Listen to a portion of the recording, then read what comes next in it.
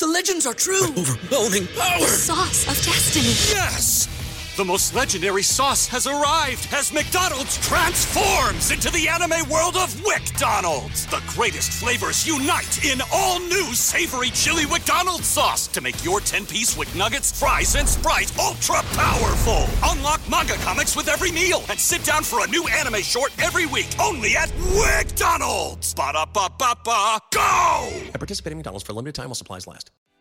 What's so special about Hero Bread's soft, fluffy, and delicious breads, buns, and tortillas? Hero Bread serves up 0 to 1 grams of net carbs, 5 to 11 grams of protein, and high fiber in every delicious serving. Made with natural ingredients, Hero Bread supports gut health, promotes weight management, and helps maintain blood sugar.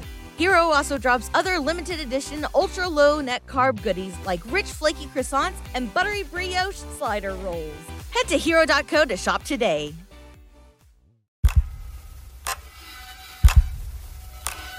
All of us have stories to tell.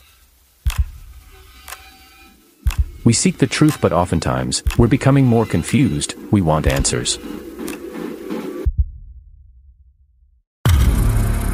Stories of the unknown, the dark, and the weird.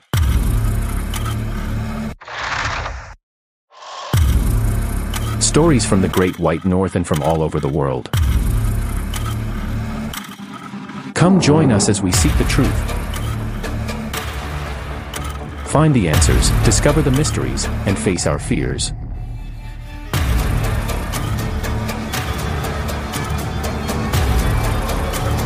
This is the Stories Canada Podcast. Listen now for free. Episodes now available to Spotify, Apple Podcasts, Stitcher, Google Podcasts, and wherever you listen to your podcast. Hello? Hello? Podcast Network Asia.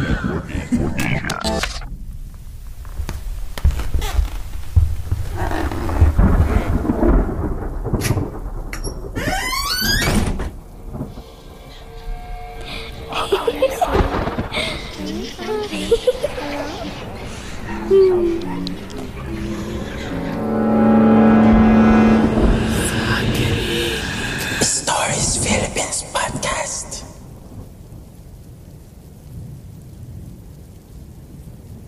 Nobyembre 1 nung nakaraang taon nang may maganap na kakaiba sa aming magkakaibigan. Madalas naming pag-usapan ng mga kaibigan ko ang mga kwentong kababalaghan. Bagamat malalim na ang gabi, nasa labas pa kaming lahat ng bahay. At dahil araw ng mga patay, mas interesado kami sa mga nakakatakot na kwento ng bawat isa. Kami na lang ang nasa labas. Sina Hazel, Nina, Trisha at ako. Wala kaming tigil sa pagtawa at napasarap ang pagkukwentuhan namin hanggang 11 p.m. Madilim na ang kalsada at wala ng mga tao nang biglang may malamig na simoy ang napadaan sa amin. Nang lumingon ako, laking gulat ko nang may makita akong lalaking nakatayo malapit sa amin. Malinaw kong nakikita na hindi siya basta tao. Isa siyang multo. Napasigaw kaming lahat sa takot. Ang akala talaga namin ay siya ang kaibigan naming si Rafi dahil siya lamang ang mahilig manakot sa amin. Pero nang lumapit kami, nananatiling nakatayo ito sa kinatatayuan niya at nakatitig sa aming direksyon. Nakakatakot ang kanyang anyo. Para bang nagdudugo ang katawan, walang mga mata at nakapandidiri ang anyo niya. Nagtayuan ang aming mga balahibo nang makita namin ito ng malinaw. Nagkahiwalay-hiwalay na kami sa pag-uwi. Nang papasok na ako sa gate ng aming bahay, may biglang kumalabit sa aking balikat. Ang akala ko ay ang mga kaibigan ko lang, ngunit pagharap ko, hindi ako nakagalaw at hindi rin ako nakapagsalita sa aking nakita. Naroroon ang lalaking nakita namin na puro dugo. Parang may gusto siyang iparating o sabihin habang palapit ito ng palapit sa akin. Ipinikit ko ang aking mga mata. Sa muling pagdilat ko, nasa kwarto na ako at parang nagising mula sa mahabang pagtulog. Tanong ko sa aking sarili, panaginip ba ito o katotohanan? Ano ba ang gusto niyang iparating? Hindi ko alam ang iisipin ko. Kung totoo bang nangyari ang lahat ng iyon o isang bangungot lang. Hi, this is Jenny, and I will narrate English stories for you here in Stories Philippines podcast. To start off, here's the story. I hope you enjoy. I could never forget this frightening and morbid story that personally happened to one of my cousins in Batangas. An only daughter, Jamie was 11 years old when her parents had left her alone in the house for the very first time. Her parents both had to attend an overnight convention in Manila, and they wanted her to come with them. But Jamie assured her parents that she could take care of herself and the house while they were away. Jamie spent the night doing her homework and watching television. When she was sleepy already, she took her dog Jade, a charming poodle, on her lap, then went to her bedroom. She really adored this dog that she would even let it sleep on her bed. It was already 11:30 p.m. While pulling down the window blinds, a cool wind suddenly touched her shoulders, which gave her an inexplicable nervous feeling. Minutes later, she and the dog have already fallen asleep. Across Jamie's bed was the bathroom. Only an hour had passed when she was awakened by draping sound from the bathroom. The faucet might not have been properly turned off, she thought. But Jamie was too sleepy to get up, so she just ignored it.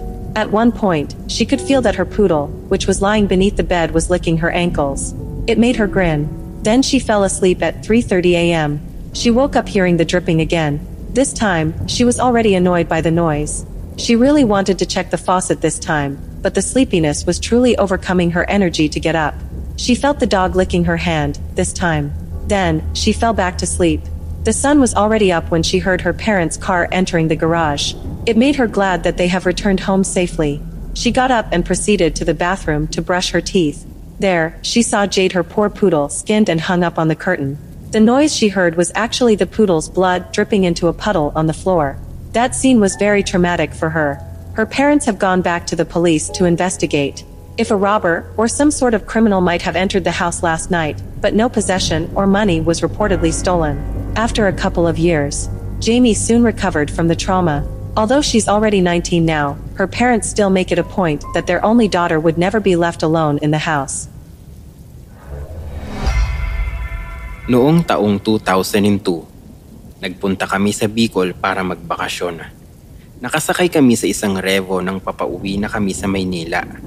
Kasama naman namin yung mga pinsan kong sina Eddie at Kate at kapatid kong si Wency at ang daddy ko na siyang nagmamaneho ng sasakyan. Pabalik na kami sa Maynila noon nang may mapansin kaming signboard. Yung isa ay Way to Manila at yung isa naman ay Daan papunta sa bundok.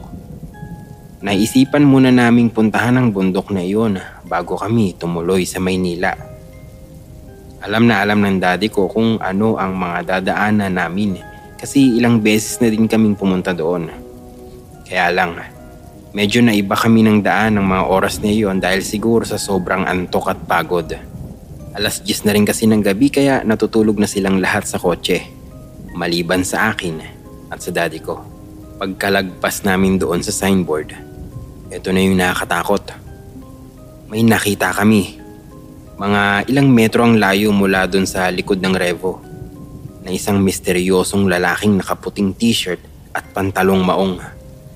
Kumakaway siya sa amin na parang galit na galit. Gusto niya marahil na ipahinto ang sasakyan namin. Kaya ginising ko yung mga kasama ko. Noong unay naisip namin na baka kung sino lang na baliw yung taong yun, kaya di namin pinansin. Mga ilang segundo pa, nawala na lang siya ng parang bula. Dahil sa takot, binilisan ng daddy ko ang pagmamaneho ng kotse at nawala ang lahat ng antok namin. Pero ang nangyari, mali na pala ang tinatahak naming direksyon. Para malibang kami ng kaunti, binuksan namin yung radyo at nakinig sa musika ni Avril Lavigne. Pero bigla na lang nasira yung signal ng radio station. Natakot ulit kami. Unti-unti, napapansin namin na iba na pala ang dinadaanan namin kasi madilim na at wala pang mga ilaw sa daan. Napansin din namin na paikot-ikot na lang kami sa lugar na yon dahil pare-pareho yung mga bahay na nalalagpasan namin. Pagkatapos, parang may napansin akong kakaiba. Para bang may nakasakay na ibang tao doon sa likod ng sasakyan dahil nagbabounce yung likuran. Nahihilo na kaming lahat kaya medyo nasusuka na rin yung iba kong mga kasama. Naalala namin yung pamahiin na kapag naligaw ka, baligtarin mo ang damit mo para mahanap agad ang tamang daan. Kaya naman binaliktad namin ang mga suot naming t-shirts. Nagtanong rin kami doon sa isang bahay na nakita namin. Ang sabi, haunted daw ang lugar na yun. Kaya raw sila lang ang nakatira doon dahil binabantayan nila yung lupang nakatirik. Sinabi na rin niya sa amin na mali yung direksyon namin at wala na rin daw dumadaan ng mga sasakyan doon. Mabuti na lamang at tinuro niya sa amin yung tamang daan. Nang marating na namin ang daan palabas, napansin namin na maraming mga tao ang nagkukumpulan at ang nakapanghingilabot. Nakita naming muli ang misteryosong lalaking kumakaway sa amin sa daan. Nakahantusay na siya, duguan at wala ng buhay. Ayon sa mga tao, nahagip daw ang lalaking iyon ng isang sasakyan at iyon ang dahilan kung bakit nagkukumpulan yung mga tao. Natuklasan din namin na ang nakasagasa sa kanya ay katulad daw ng sinasakyan naming Revo. Pero magkaiba naman ang plate number. Dahil sa takot, humarurot ang sasakyan namin palayo. Kinuwento namin sa mga kamag-anak yung nangyari nang kami makauwi. Ngunit hindi nila kami pinaniwalaan. Ito lang ang pinagtataka namin. Bakit kaya kami tinawag ng misteryosong lalaki? Gusto niya bang iparating na mali yung dinadaanan namin? Isa kaya yung babala? Marahil ay hindi na namin malalaman ang sagot sa mga tanong na ito. Hindi na bago sa akin ang mga kwentong kababalaghan. Marami na rin kasing nakakatakot na kwento ang aking narinig. Mula pa sa aking mga lolo't lola noong ako'y 8 taong gulang pa lamang hanggang sa kwentuhan naming magbabarkada ngayong 25 taong gulang na ako. Pero sa maniwala kayo't sa hindi, wala pa akong sariling karanasan sa mga kababalaghan na nangyayari sa ating kapaligiran. Kaya siguro, kaya kong mapag-isa sa gitna ng kadiliman. Hindi ako natatakot. Ang weird, pero yun ang totoo. Hanggang sa isang pangyayari ang nagbigay sa akin ng matinding takot. Hayaan niyong simulan ko ang aking kwento sa pagpapakilala sa aking pinsang si Tisay. 17 taong gulang siya nang maganap ang pangyayaring iyon. 3 lang silang magkakasama sa kanilang bahay. Si Tisay, si Tita Annie na mama niya at si CJ, bunso niyang kapatid. Bandang 2:00 ng hapon, nagkayayaan kaming magpipinsan na manood ng pelikula habang walang ginagawa. Naroon din si Tita Annie sa bahay namin noon dahil nagpapalinis siya ng kuko kay mama. Pero dahil halos lahat ng pirated DVDs na nasa amin napanood na ng lahat, nagalok si Tita Annie na ipahiram ang binili niyang DVD sa Tiangge. Kung hindi ako nagkakamali ay Taken 2 ang pelikulang iyon. Dahil ako ang pinakamalapit sa pinto, ako ang inutusan nilang kumuha sa bahay ni na Tita Annie. Magkakadikit lang kasi ang mga pinto ng bahay namin. Habang hinahanap ko sa sala yung DVD ay wala naman akong kakaibang nararamdaman sa paligid. Nang hindi ko makita ang hinahanap, bumalik ako sa bahay para sabihin kay Tita Annie na hindi ko yun makita. Nabanggit niya na baka nasa kwarto ni Tisay. Agad naman akong umakyat sa kwarto ni Tisay upang hanapin iyon. Habang umakyat ako sa hagdan ay nakaramdam ako ng kakaiba. Ang bigat ng pakiramdam ko at parang inuutusan ako ng aking mga binti na bumaba na. Pero dahil nga hindi naman ako yung tipong tao na matatakutin, dumiretso ako sa kwarto ni Tisay at hinanap ang pakay ko. Pagdating ko roon ay nakabukas ang pinto. Dumiretso ako at hindi ko naisip ang kumatok pa. Hindi ko naisip na naroon si Tisay. Hindi kasi kita yung kama mula sa pintuan kung saan siya nakahiga ng oras na iyon. Pagpasok ko sa kwarto, nagsitayuan lahat ng balahibo ko sa katawan. Kitang-kita ko na may nilalang na nakayakap sa pinsan ko habang natutulog siya. Pinagmasdan ko pa ito ng mabuti at ang mas lalong kaindik-indik ay wala itong ulo. Nakahubot-hubad dito habang nakapulupot ang kamay kay Tisay na mahimbing na natutulog. Hindi ko na inisip si Tisay ng oras na iyon. Tumakbo akong namumutla pababa sa hagdan. Pagdating ko sa bahay ay hindi ako makapagsalita dahil sa aking nakita. "Anong nangyari sa'yo?" tanong ni Mama. Putan niyo si Tisay! May lalaki sa kwarto niya!" sigaw ko. Hindi ko na masyadong naipaliwanag pero yun na lang ang nasambit ko. Hingal na hingal ako habang ang mga pinsan ko na may nagtataka. "Anong nangyari sa'yo, Jack?" usisa ni Kuya Maui, ang panganay sa aming magpipinsan. "May nakita ako sa kwarto ni Tisay." "Ano?" tanong ng lahat. Nakita ko si Tisay na nakasimangot. Mukhang nagalit dahil sa pagising sa kanya ni Tita Ani. "Nakita ko na may nakayakap sa kanya kanina habang tulog." Tinignan ni Tita Ani si Tisay ng masama. "Ala? Si Kuya Jack naman nananakot pa." Pagmamaktol ni Tisay at biglang yumakap sa mama niya. "Hindi, mali kayo nang iniisip. Parang maligdo yung nakita ko." Kuwento ko sa kanila. "Sigurado ka ba? Anong itsura?" tanong ni Tita Ani. Pumikit ako bago ko sabihin ang nakakatakot na itsura ng nakita ko. Mabalbon siya at walang ulo. Basta ganun. Medyo hindi malino dahil nga tumakbo na ako agad, di ba? Pero parang wala talaga siyang ulo. "Sino? Si Tisay o yung nakayakap sa kanya?" Nag-aalalang tanong ni Tita. "Yung nakayakap sa kanya, ta." Pagkatapos marinig ang kwento ko ay nagbahagi na si Tisay ng kanyang mga nararanasan sa kwartong iyon. Maging si Tita Ani. "Madalas akong magising ng madaling araw na nakababa ang aking shorts. Hindi naman ako natatakot dahil mag-isa lang ako sa kwarto at nakalak ang bintana. Inisip ko na baka ako yung may gawa noon habang tulog ako. Nung isang buwan naman, nakataas yung itaas kong damit. Nakalabas yung mga bra ko. Palagi kong binabaliwala." Kwento ni Tisay sa amin. "Ako rin. Noon madalas akong magising na nakabukas ang zipper ko kaya nakababa ang shorts ko. Sa akin, baliwala lang naman." Pagbabahagi ni Tita Ani. Noong kumalat ang kwentong yun ay iba't ibang version ang lumabas. Kung ano-ano o sino ang lalaking nakikita sa kwarto ni Tisay. May nagsasabi na yun daw ay isang maligno. May nagsasabi naman na yun daw ay isang incubus.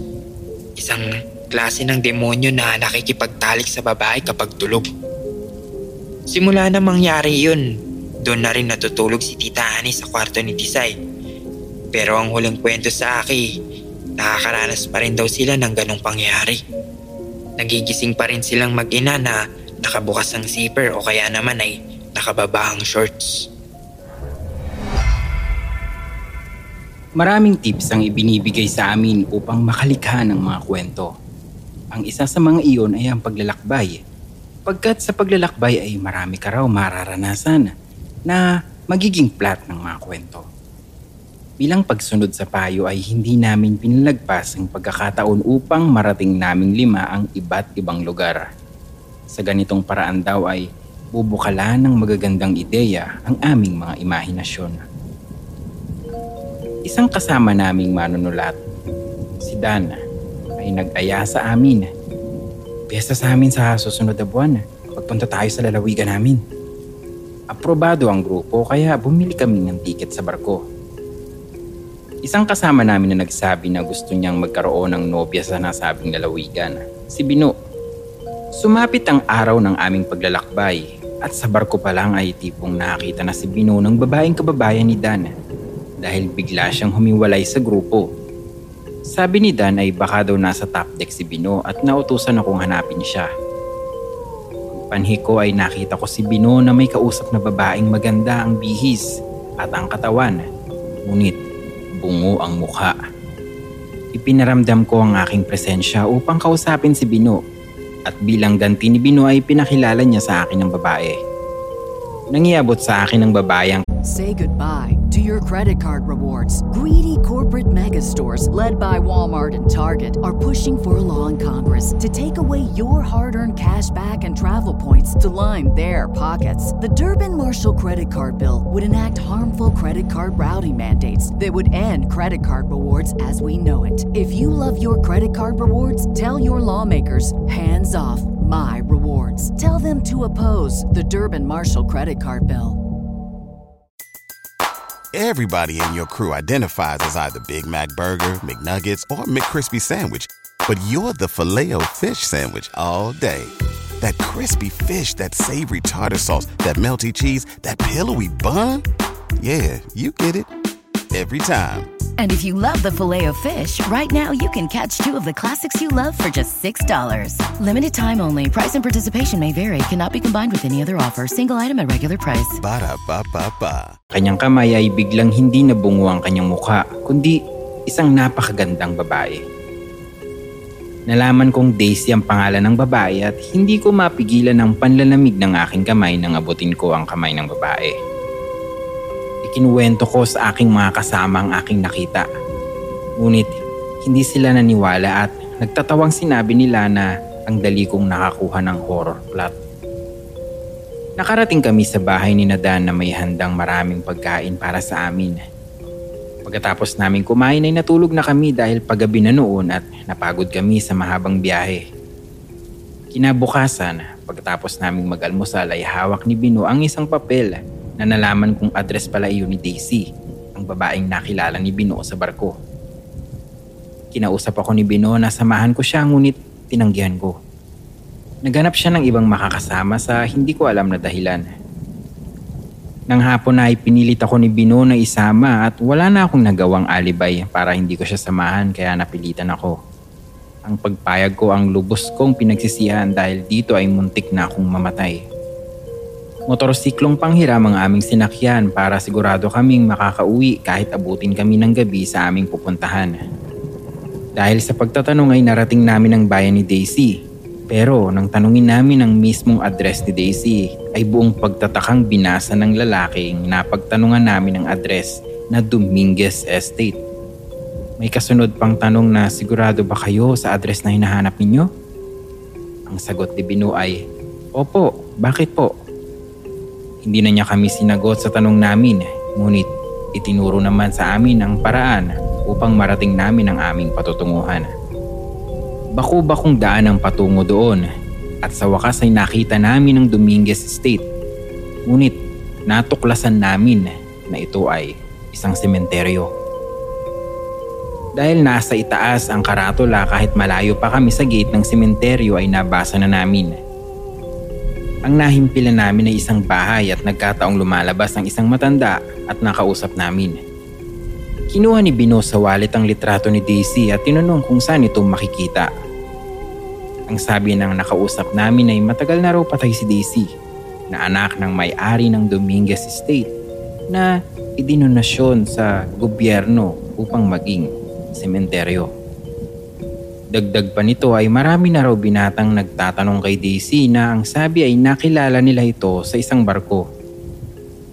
Habang nakikipag-usap kami ay nakatanaw kami ng babaeng kumakaway sa loob ng sementeryo. Biglang pinasibat ni Bino ang takbo ng motor palayo at dahil baku-baku ang kalye ay sumemplang kami. Sa ospital na kami nagkamalay at pareho kaming may benda dahil sa sakunang nangyari. Humahangos na umuwi ang pinsan kong si Onofre ng gabing iyon. Basang-basa siya at ayon sa kanya ay galing siya sa ilog at namangka. May dala siyang munting banga kung saan nang tanungin ko ito ay parang ligalig siya sa pagsagot. Wala, napulot ko lang to. Nakita kong wala pang sira kaya inuwi ko na lang para mapakinabangan. Aniya. Hindi ko na to binigyan ng pansin pero kinabukasan ay nagpapasama siya sa akin. Saan tayo pupunta? Tanong ko. Magbibenta ng ginto. Ginto? Saan? Inilabas niya ang kanyang panyulito kung saan ipinasalat niya sa akin ng butil na nakabungkos dito. Ginto ito, paniniyak niya. Saan galing? Huwag mo na ngang itanong, basta samahan mo ako at bibigyan kita ng porsyento kapag naibenta natin. Sumama naman ako kay Onofre. Nagtungo kami sa may kawayan kung saan may mga alaherong bumibili ng ginto. Laking pagtataka ng alahero sa ibinibenta sa kanya ni Onofre. Maging ako ay nagulat. Bato lang ito, iho sabi sa kanya ng alahero. Ginto iyan, hindi mo ba nakikita? Giit ng pinsan ko. Kung hindi ko pa naawat si Onofre ay baka nakipag-away pa ito sa alahero. Tangang kumilate sa mga alaherong yun. Gigil na sabi ng pinsan ko habang paalis na kami. Ginto, sasabihin ba to? Saan ba kasi galing yan? Muli kong usisa sa kanya. Huwag mo nang itanong. Halika, sa iba na natin ito ipakilatis. Aniya. Subalit, tulad ng nauna, iisa ang isinagot sa pinsan ko. Bato lang talaga ang ibinibenta niyang sinasabing ginto. Naisip ko tuloy na baka nasisiraan na ng bait si Onofre. Para namang pinagtiyap, nagkasunod-sunod ang malas sa dumating sa pamilya ng pinsan ko. Inatake sa puso ang asawa mo? Oo, naiyak na sabi niya sa akin. Hindi na siya umabot ng buhay sa ospital. Pinaglalamayan namin ng burol ng asawa ni Onofre nang dumating naman ang balita na naaksidente ang bunso niyang anak na nag-aaral sa elementarya. Halos sa magkasunod na linggong iyon ay dalawang mahal sa buhay ni Onofre ang nawala. Makalipas ang ilang buwan, ninakaw naman ang alagang kalabaw nila na ginagamit niya sa pagsasaka. Dagok itong lalong nagpatindi sa miserableng buhay niya. Ayoko na. Minsan ay inabutan ko itong isinisigaw ni Onofre sa loob ng kanyang silid. Ano bang nangyari sa'yo, pinsan? Tanong ko. Kasalanan kong lahat ang naganap na kamalasan sa buhay ko, Sami. Umiiyak niyang pagtatapat sa akin. Ano bang ibig mo sabihin? Dahil sa hindi ko pagtupad sa pangako ko sa patay na nagmamayari ng kayamanan, pinarusahan niya ako. Ikinuwento sa akin ni Onofre ang punot dulo ng lahat. Namamangka raw siya sa ilog isang gabi. Mayroon siyang isang mahinang tinig na naririnig. Nilente raw niya ang tapat ng tubig kung nasaan nagmumula ang daing. Nagulat daw siya dahil may isang kalansay ng tao sa ilalim nito. Takot na aalis na sana siya pero natukso siya sa kumikislap na bagay na nasa tabi ng kalansay. Iniisip niyang ginto o mamahaling hiyas ang nasa ilalim. Dinaig pa ng pagkagahaman ang kanyang takot. Sinisid niya ang ilog at iniahon mula dito ang isang banga na kinasisidlanan ng tipak-tipak na ginto. Anong ginawa mo sa kalansay? Tanong ko. Yung bungo lamang niya ang naiahon ko dahil nasa ibabaw mismo ito ng banga. Ano ba ang sinasabi ng tinig na narinig mo? Ibibigay raw niya sa akin ang banga ng ginto kung iaahon ko ang kanyang kalansay at ipalilibing ng maayos sa sementeryo. Inihiling din niyang pabasbasan ko siya sa pari. Anong isinagot mo? Nangako ako na gagawin ko ang lahat ng utos niya. Ang tungkol sa ginto, ano ang sabi niya? Hatiin ko raw ito sa 3 bahagi. Isa sa akin, isa sa simbahan, at isa sa kawang gawa. Na hindi mo sinunod, ganun ba? Oo, kaya ngayon ay inaani ko naman ng sumpa. Saan mo ba dinala ang sinasabi mong banga ng ginto? Binaon ko sa silong ng bahay namin. Kasama ako ni Onofre nang hukayin niya ang sinasabing banga ng ginto. Pero nagdududa talaga ako sa kanyang katinuan dahil sa tingin ko ay ang laman ng banga ay puro bato nga lang. Anong gagawin ko, Sami? Tanong niya sa akin. Dito pa rin mo ang iyong pangako. Balikan mo ang kalansay sa ilalim ng ilog saka mo ipalibing ng maayos. Pabasbasan mo rin siya sa pari para maalis ang karma sa iyo. Pagpapayo ay yung nasabi ko kay Onofre kahit duda ako sa kanyang ikinuwento. Labis akong nag-aalinlangan sa katinuan ng kanyang isip. Maaring pagkakataon lang ang nagaganap sa kanilang pamilya at hindi ito maituturing na may kaugnay sa kanyang kwento. Kinabukasan, nagulat ako dahil nabalitaan kong namatay si Onofre. Nalunod daw sa ilog ayon sa nakasaksi. Nagkaroon tuloy ako ng guilty feelings dahil sa nangyari. Parang ako na rin ang nagtulak kay Onofre sa kanyang kamatayan. Naisoloob ko kung bakit naipayo ko pa sa kanya iyon, gayong mapanganib talaga sa ilog na sinisisid nito. Naiwan ni Onofre ang banga sa aking pag-iingat. Itinamba ko lamang ito sa imbakan namin ng kahoy na panggatong. Sa inis ko ay binuhat ko ang munting banga saka ko inuhulog mismo sa ilog na sinasabi niyang pinagpunan nito. Kinalimutan ko na ang lahat ng tungkol doon. Bagamat naaawa ako sa mga naulilang anak ni Onofre, sino pa ang magpapala sa mga ito? Isang taon nang lumipas, isang dayuhang bangkero ang napadpad sa ilog. Ayon sa mga nakita sa kanya, may iniahon daw na kalansay ng tao sa ilalim ng ilog, ang dayuhan, kung saan sa mismong sementeryo nila ito pinalibing matapos basbasan ng pari. Naging curious ako sa balitang iyon, halos katulad ng ikinuwento sa akin ni Onofre. Ipinagtanong ko kung saan nakatira ang dayuhang lalaki at napag-alaman kong isa lang itong mahirap na mangingisda sa kaibayong probinsya namin. Subalit, iba na ang katayuan nito sa buhay ngayon. Pinakamayaman na ito sa kanilang lugar sa pagtatanong ko. Tumama raw ho sa loto si Mang Igme kaya yumaman, sabi ng isang kababayan ng mangingisda. Oo nga ho, pero napakabait hong tao ni Igme. Balita ko ay hinatian niya ng kanyang panalo ang simbahan at ang iba ay idinonate sa kawanggawa. Sabad naman ang ikalawa. Sa isip-isip ko, hindi totoo yun. Nayumaman ng Igme na yun dahil nakuha nito sa ilog ang isinoli kong banga ng ginto. Noon ako nakadama ng panghihinayang. Ang kamalasan ng pinsan ko ay naging swerte naman at biyaya sa iba. Nanghihinayang din ako sa pagsusoli ko ng banga sa ilog. Kumbaga sa ginto ay naging bato pa. Pero bato naman talaga yun sa tingin ko at hindi ginto. Habang nag-iisip, napansin ko ang isang panyulitong may nakabungkos sa pagkakatali nito. Naalala ko na, panyo ito ng pinsan ko kung saan naiwan lang pala ito sa tambakan ng kanilang mga kahoy na panggatong. Kinalag ko ang pagkakabuhol ng panyo at laking gulat ko sa aking natuklasan. Kumikislap na ginto ang laman at hindi bato. Ipinagbili ko ang ginto kung saan ang napagbentahan ko ay binigay kong lahat sa mga naulilang anak ni Onofre. Makatutulong ito sa kanila ng malaki. Dito minalas ang kanilang ama dahil sa hindi pagtupad sa pangako. Nararapat namang makabahagi sila sa konting biyaya na naging bunga nito.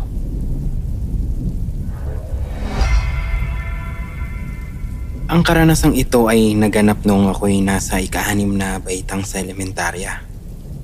5:00 ng hapon ang tapos ng aming klase. Minsan, naiwan kami ng kaklaseng kong si Marsh sa silid-aralan para maglinis. Ayaw na rin sa utos ng aming guro. Makalipas ang 30 minuto, nagsiuwian na ang lahat. Ngunit hindi pa rin kami tapos maglinis ni Marsh. Hanggang sa bigla na lang may narinig kaming tunog sa kabilang silid na para bang mayroong naglalaro ng bola o ng basketball doon. Maingay. Sinabi ko kay Marsh na silipin niya yung silid sa kabila. Kasi baka may mga estudyante pang naiwan para naman meron kaming kasabay pag-alis. Lumabas si Marsh. Pagbalik niya, sinabi niya sa akin na nakakandado naman ang pintuan ng silid at kaming dalawa na lamang ang naiwan sa buong palapag na iyon. Hindi na lang namin pinansin iyon at nagpatuloy kami sa paglilinis. Natapos na kaming maglinis at isinara na namin ang mga bintana nang bigla kaming may narinig na iyak ng bata. Nagkatinginan kami ni Marsh at hindi makapaniwala sa aming naririnig. Napatakbo kami sa takot ni Marsh. Kinabukasan, sinabi namin ang nangyari sa aming guro. Napatahimik siya at nag-isip. Sa wakas, ipinagtapat niya sa amin ang totoo. Dati palang isang libingan ng lupang kinatatayuan ng aming paaralan. Marahil ay hindi matahimik ang mga kaluluwang nabulabog ng itayo ang paaralang iyon. Maging ang aming school janitor ay hindi makatagal ng gabi sa paglilinis dahil nga sa mga kaluluwang nananakot. Sa ngayon ay hindi na ako nakakadalaw pa sa dati kong paaralan. Sabi ng nanay ko, pinagiba na raw ang paaralang iyon dahil sa madaming kaso ng kababalaghan at mga estudyanteng nagkakasakit o sinasapian. Ang kwentong ito ay hangos sa tunay na buhay ng isang radio broadcaster na hindi nagmaramot ibahagi sa inyong mga nakikinig. Itinago na lang niya ang kanyang totoong pangalan at iba pang mga karakter. Ito ang kanyang kwento dito lamang sa Stories Philippines Podcast. Maraming bisita sa labas ng booth kung saan ako nagla-live broadcast ng aking programa sa radyo. Hindi ko naman sila maaaring i-entertain lahat ng sabay-sabay kaya isa-isa ko na lamang pinapapasok upang mabigyan ng public service. Maraming problema na idinadaing ang mga panauhin ko sa radyo. May mga nananawagan upang humingi ng tulong sa mga listeners ko. Kadalasan ay pambili ng gamot para sa may mga sakit nilang kamag-anak sa buhay. Ang iba naman ay panawagan para sa mga nawawalang dokumento o papeles na importante sa kanila. Meron ding naghahanap ng mga nawawalang anak, asawa o magulang. Sa dami ng mga nananawagan sa aking programa, inakala ko na nabigyan ko na ang lahat ng pagkakataon na mai-air ang kani-kanilang mga panawagan at paghingi ng tulong. Pero, nagkamali ako. Isang batang babae na may 8 taong gulang siguro kung di ako nagkakamali ang nalalabing naroroon. Inisip ko kasi noong una na kasama lamang siya ng isa sa mga nakakatandang nananawagan sa radyo. Pero, hindi pala. Tinawag ko siya kung saan pumasok naman sa loob ng booth at lumapit sa akin. Anong maipaglilingkod ng aking programa sa iyo, Ining? Tanong ko sa kanya. Mananawagan po sana ako. Tugon niya. Anong pangalan mo? Lilet po. Ilan taong ka na? Magwawalo po. Sino naman ang tatawagan mo? Tatay ko po. Bakit? Nasaan ba ang tatay mo? Hindi ko po alam eh. Hindi mo alam? Nagtatakang minasdan ko siya. Kasi po, hindi pa raw po ako naipapanganak nang magkalayo sila ng nanay ko. Tinignan ko ang bata. Maganda siya, maama ang muka, inosenteng inosente. Nagtataglay siya ng malamlam na mata na kung pagmamasdan mo ay waring nakatakdang tuluan ng luha. Nakadama agad ako ng awa sa kanya at damdaming hindi ko maipaliwanag. Taga-saan ka ba? Sisa ko. Nueva Ecija po. Doon ka pa galing yan? Sinong kasama mo na nagpunta dito? Hindi kumibo ang bata. Nakatitig lamang ito sa akin. Hindi ko na siya inusisa nang maramdaman kong wari ay hindi siya makasagot. Naisa-isip ko na lamang na maaring may kasama rin ng bata at nasa labas lamang. Imposible namang ang ganoong kabatang babae ay mag-isang tutungo sa aking programa sa radyo. So, iniba ko ang usapan. Nag-aaral ka pa ba, Iha? Opo, grade 2 po. Anong pangalan ng tatay mo na yung tatawagan? Hindi ko rin po alam eh. Natigilan ako. Inisip ko na paano matatawagan ng bata ang kanyang ama na hindi niya nakikilala. Napilitan tuloy akong alamin ng mga dahilan kung bakit niya tinatawagan ng hindi niya nakikilalang ama. Namatay na po kasi ang nanay ko, sagot niya. Higit akong nakadama ng habag sa bata. Lalo na nang makita kong may nalaglag na butil ng luha sa kanyang pisngi. Parang ibig ko tuloy siyang yakapin at aluin sa nadaramang lungkot. Sige, tawagan mo na ang tatay mo. Sabihin mo na lang ang buong pangalan ng nanay mo para makilala siya ng ama mo at baka sakaling nakikinig siya sa ating programa. Pinalapit ko ang bata sa tabi ng mikropono na nagsimula ng manawagan sa radyo. Tatay, kung naririnig mo man ako, panimula niya. Namatay na po ang nanay ko. Sana po umuwi ka na sa amin. Dalawin mo man lang kami kahit saglit. Kahit hindi po kita nakita at nakikilala, mahal na mahal kita. Hindi po ako nagdaramdam sa'yo. Habang nangungusap ang bata, hindi ko napansing may nalaglag na rin pala akong luha sa mata. Pagkatapos niyang manawagan, pinahid ko ito ng panyo na dinukot ko sa aking bulsa. Sabihin mo kung anong buong pangalan ng nanay mong namatay para makilala kang anak niya. Wika ko sa kanya nang matapos siyang hindi nasabi ang pangalan ng ina. Pasita Marshall po. Tapos na ang aking programa at sakay na ako ng aking kotse pa uwi sa amin. Ngunit nananatili pa rin umaalingaw-ngaw sa pandinig ko ang sinabing pangalan ng bata na kanyang inaraw. Sounds familiar na isa loob ko. Iniisip ko kung saan ko na narinig yung pangalan na yun na halos mabura na sa aking pandiwa sa dami ng mga taong nakakadaupang palad ko. Alam ko na, nasabi ko sa aking sarili. Pero imposible. Sabay bawi sa aking iniisip. Baka kapangalan lang ito ng taong nakikilala ko. Hindi naman kasi monopolyo ng isang tao ang kanyang pangalan. Katunayan, maging ang pangalan ko ay napakaraming katulad kapag nakikita ko ang telephone directory. Pero, posible bang magkaroon ng magkapangalang tao sa iisang lalawigan? Taga Nueva Ecija rin ang taong nakikilala ko na may ganong pangalan. Napansin ng misis ko ang pananamlay ko sa pagkain ng gabing yun. Bahagya ko lang kasing nabawasan ang isinisilbi niya sa akin. May dinaramdam ka ba, Joel? Anya sa akin. Wala naman, tugon ko.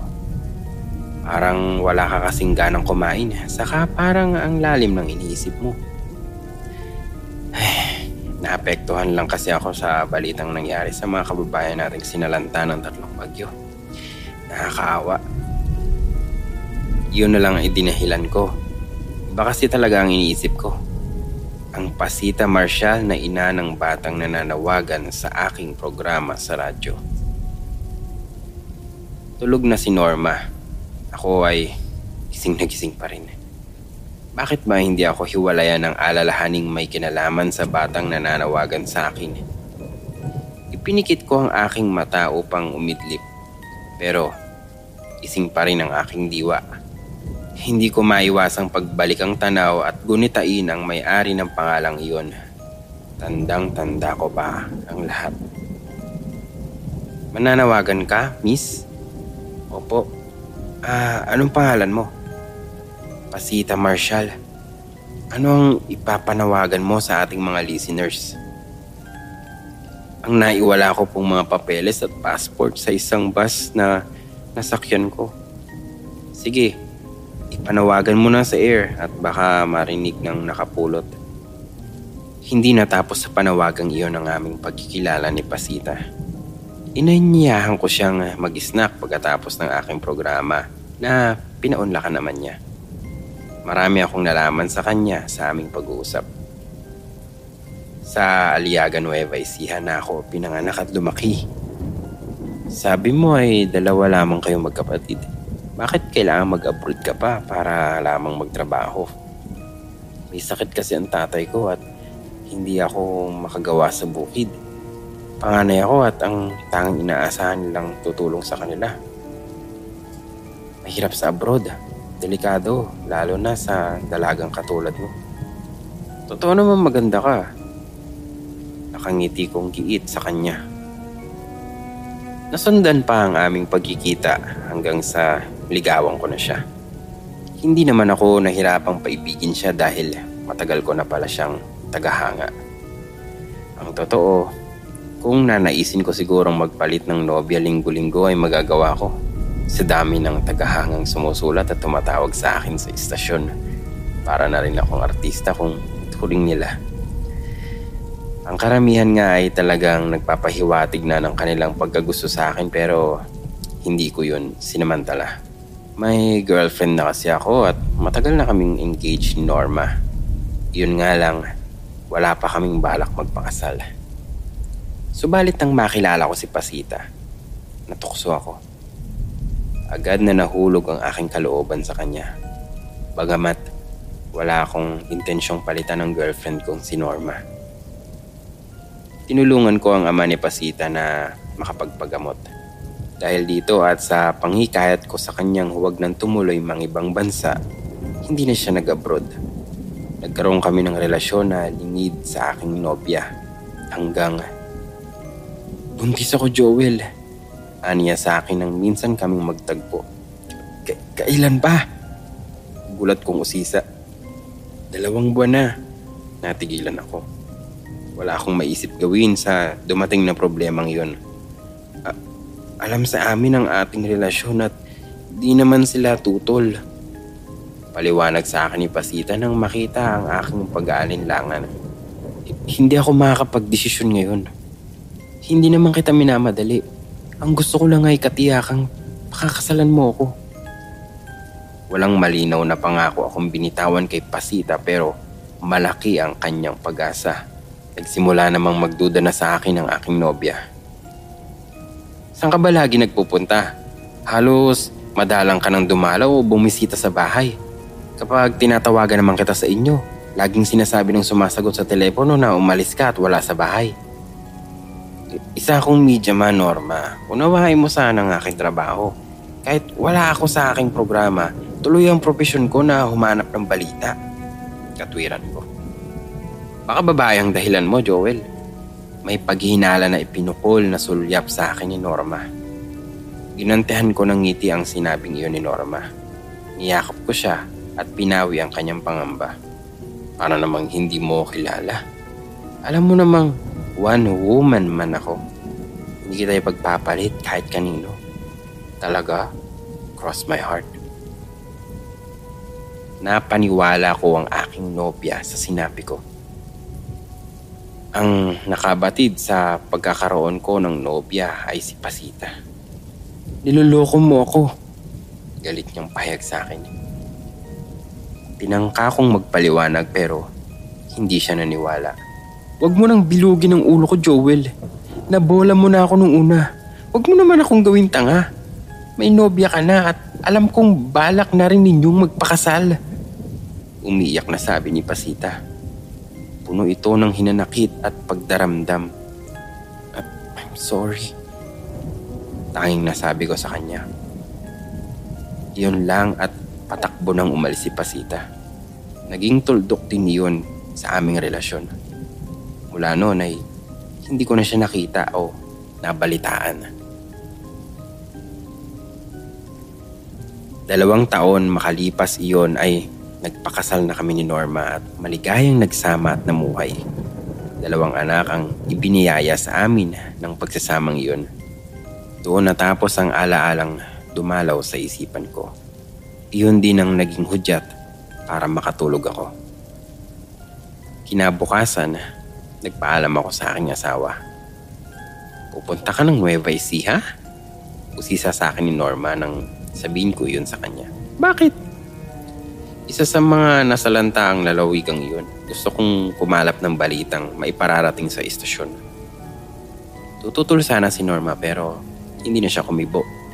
Alam niyang idadahilan ko na naman sa kanya ang aking trabaho at ang responsibilidad na nakaatang sa propesyong iyon. Narating ko na ang baryo nila Pasita. Minsan na akong sumasama sa kanya doon nung nanliligaw pa lang ako sa kanya. Kilala rin ako ng kanyang mga magulang, kapatid at kaanak. Mula 3 hanggang 4 na oras ang biyahe patungo doon. Madali akong makakabalik sa Maynila. Wala talaga sana akong balak magpunta doon. Pero naging curious ako sa sinabing pangalan sa akin ng bata sa kanyang panawagan. Kung hindi man ang pasita na tinutukoy niya ang pasita na nakikilala ko, wala namang mawawala kung aalamin ko. Para lang akong namasyal, nasabi ko sa sarili ko. Hindi naman naging kainip-inip sa akin ang biyahe. Madali kong sinapit ang baryo nila Pasita. Tulad pa rin ito ng dating magtungo ako dito. Walang ipinag-iba. Malayo pa ako sa alam kong tahanan nila Pasita.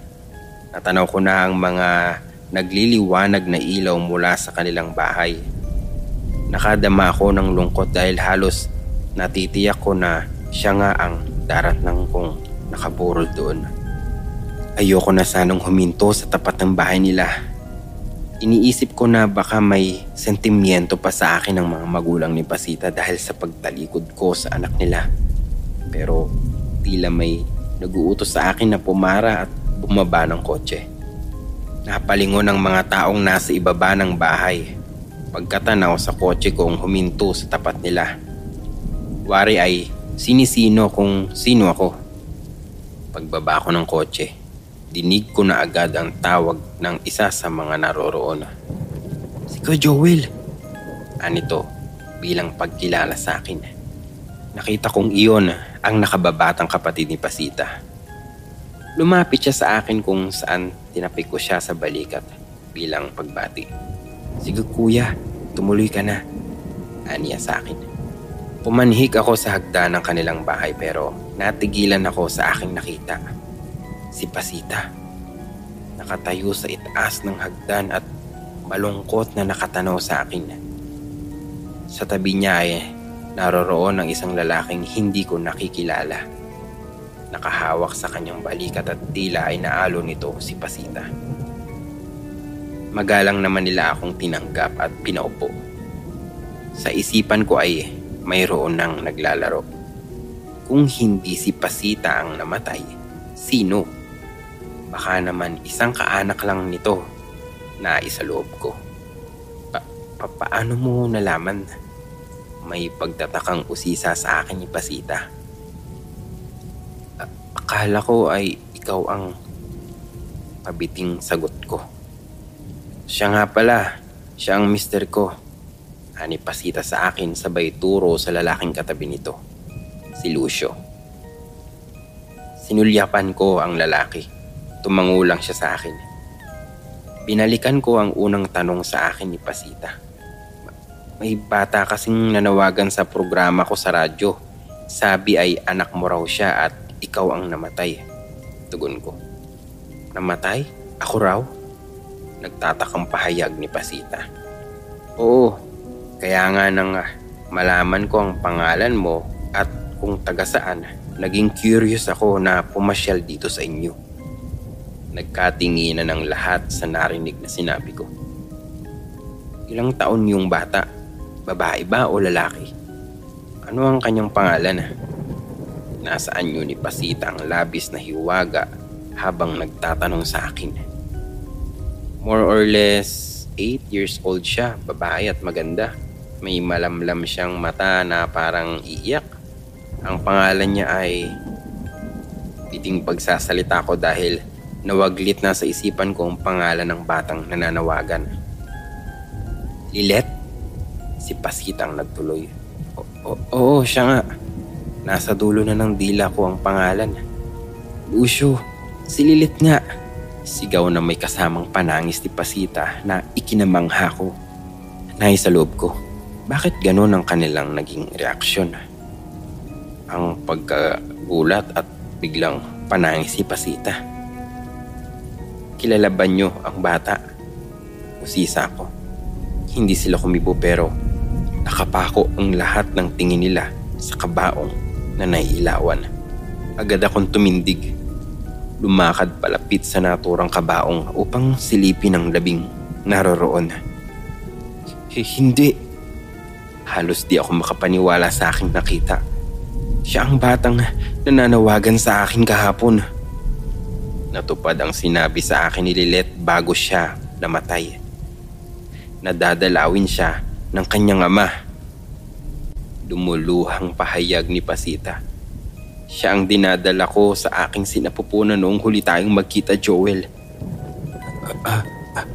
Anak siya. Garalgal na aking tinig nang bumuka ang aking bibig.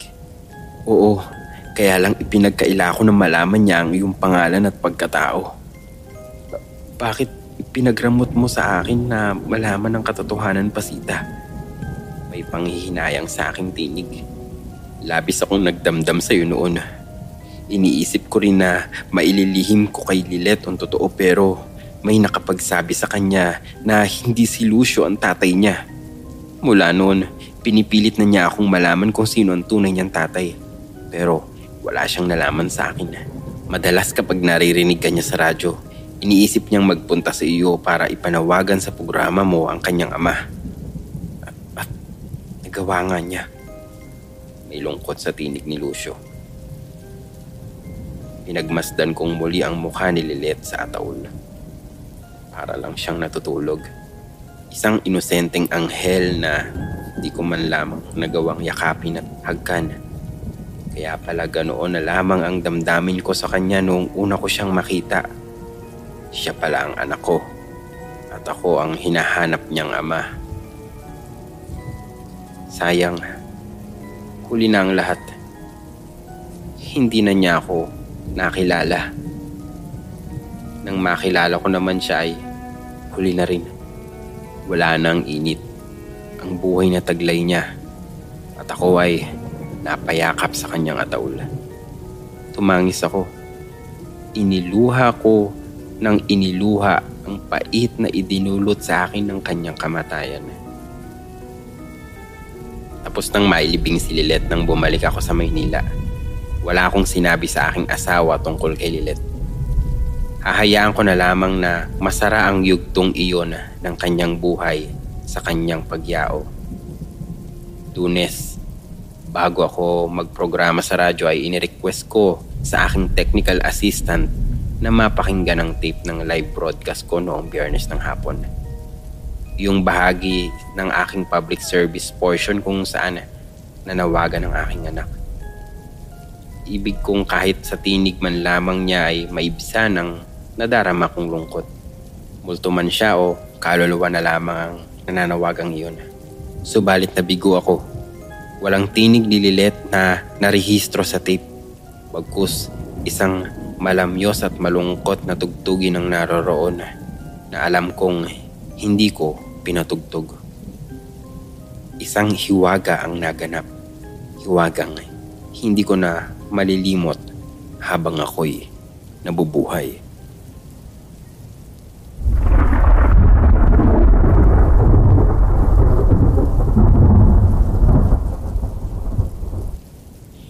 Alam naming excited na kayo sa susunod na istorya. Pero, kapit lang. Hinga muna sa takutan. And let's hear a quick word from our kapodcast from Podcast Network Asia. What do you get when you combine ghosts, a haunted house, deadly nightmares, and a Pinoy psycho with true crime? You get another killer season of The Last 24 Hours. This June, listen to 5 new stories of true crime in 12 episodes that will shock and scare. Available on Spotify, Apple Podcasts, and everywhere else you get your podcast fix.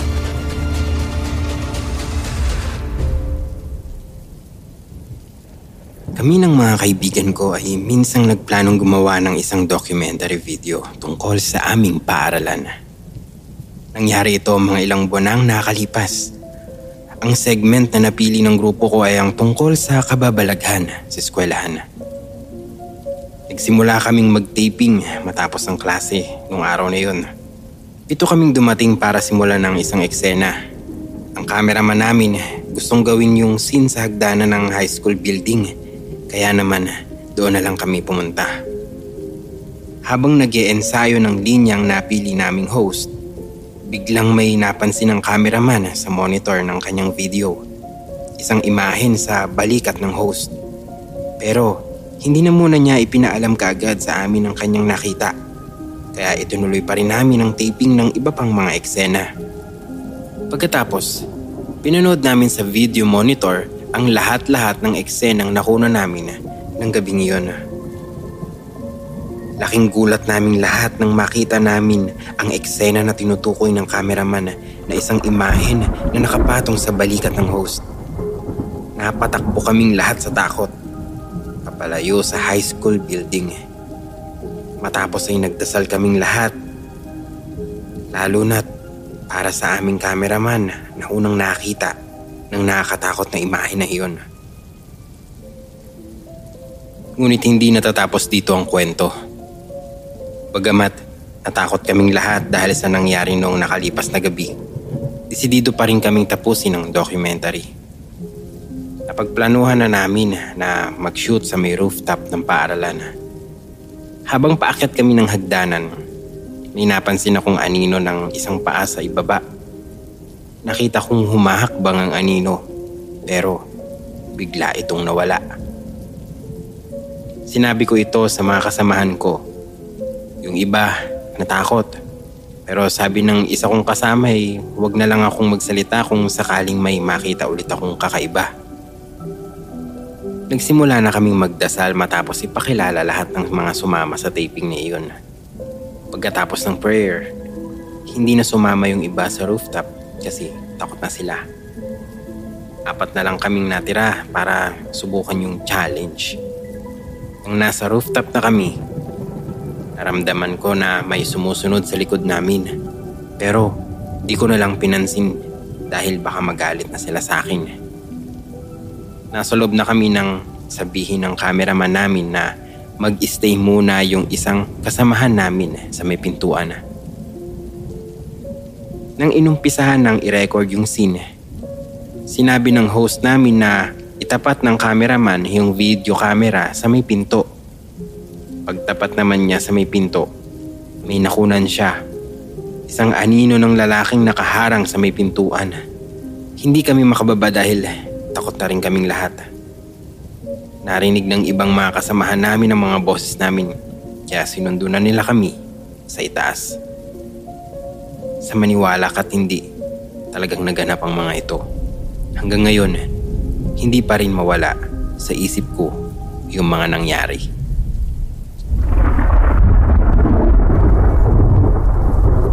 Hindi maunawaan ni Nilo kung bakit siya laging kinakabahan. Pakiramdam niya ay laging may nakamasid sa kanya. Siya ay nakatira sa bahay na pinamana sa kanya ng kanyang lolo. Na bagamat luma ay hindi naman nakakatakot. Hindi rin naman siya naniniwala na tatakutin siya ng lolo niya pagkat mahal siya nito. Ang nararamdaman niya ay galit ang multo sa kanya. Isang gabing hindi pa siya nakakatulog ay biglang lumalakas ang hangin at dahil sa hangin ay pinapaspas ang mga kortina at nalalaglag ang mga kwadro na nakasabit sa dingding. Biglang namatay ang ilaw sa bahay niya ngunit buhay naman ang ilaw sa kapitbahay.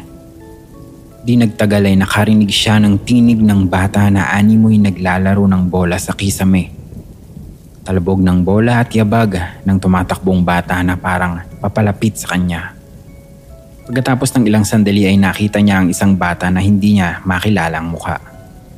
Ang suot nito ay basang-basa at bigla na lang nawala pagkaraan ng ilang sandali.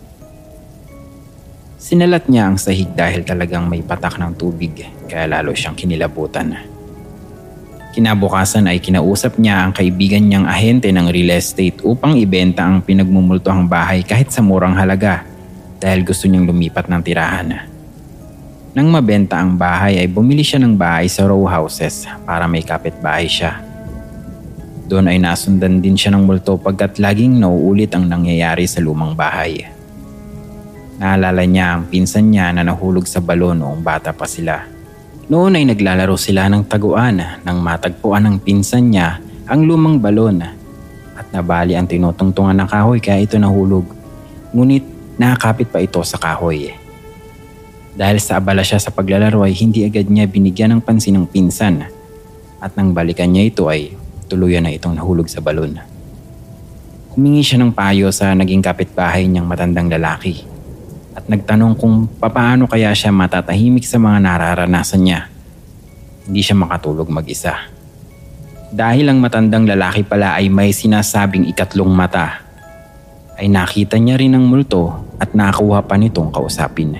Nasabi ng multo na siya ang pinsan na nahulog sa balon at galit na galit siya kay Nilo dahil hindi siya tinulungan noong nakakapit siya sa gilid ng balon at bukod doon ay hindi man lang dumadalaw si Nilo sa kanyang puntod. Inutusan ng matanda si Nilo na humingi ng tawad at mangako na dadalawin ang puntod ng pinsan. Tinupad ni Nilo ang pangako at pagkalipas ng ilang buwan ay hindi na ginambala ng multo si Nilo.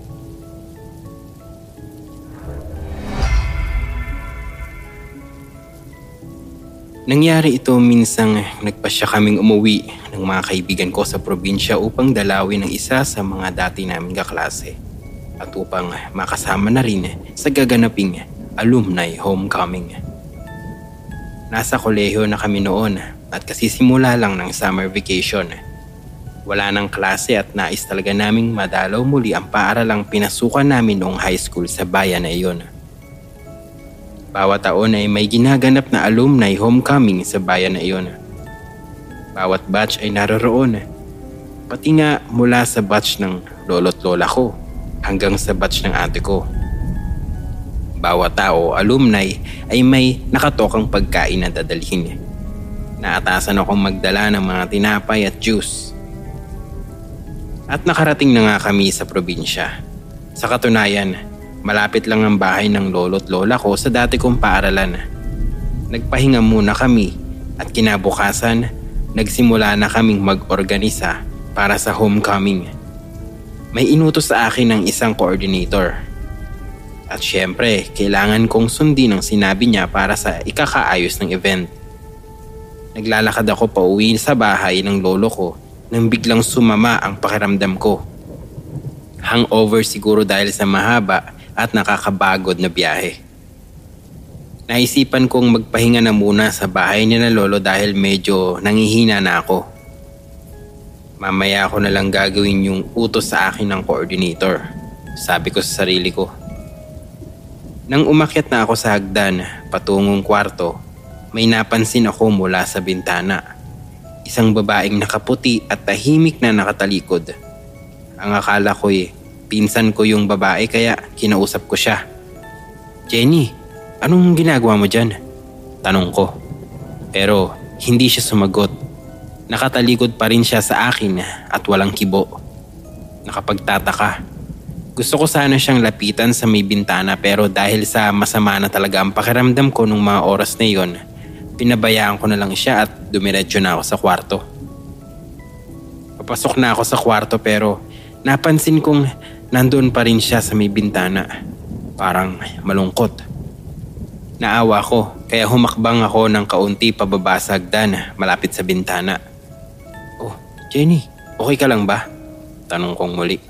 "Bakit hindi ka sumasagot? May problema ba?" Ginalaw niya ng kaunti ang balikat niya. Laking gulat ko nang lumingon na siya sa akin. Hindi pala siya ang pinsan ko, kundi si... "Auntie!" Napasigaw ako. Hindi ako makapaniwalang ang nasira kong tiyahin ang babaeng nasa bintana. Halos himatayin ako sa takot.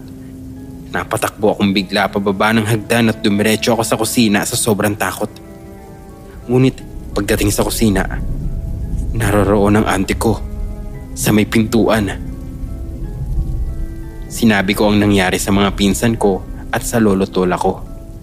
Saka ko napagtanto na ang araw palang iyon ay araw din ng kanyang kamatayan. Marahil ay nais niyang iparamdam kung gaano na niya ako namimiss. Kaya ng araw ding iyon, dinalaw namin ang puntod niya at nagdasal para sa kapayapaan ng kanyang kaluluwa. Kung may mga kwento ka namang nais ibahagi sa amin, mangyari lamang na makipag-ugnayan sa aming mga social media accounts o bisitahin ang aming website para malaman ang mga paraan kung papaano ka makapagpapadala ng mga kwento. Lahat ng link na nabanggit sa episode na ito ay makikita sa ating show notes. Muli maraming salamat sa pakikinig at hanggang dito na lamang. Hanggang sa susunod na kwentuhan natin, dito lamang sa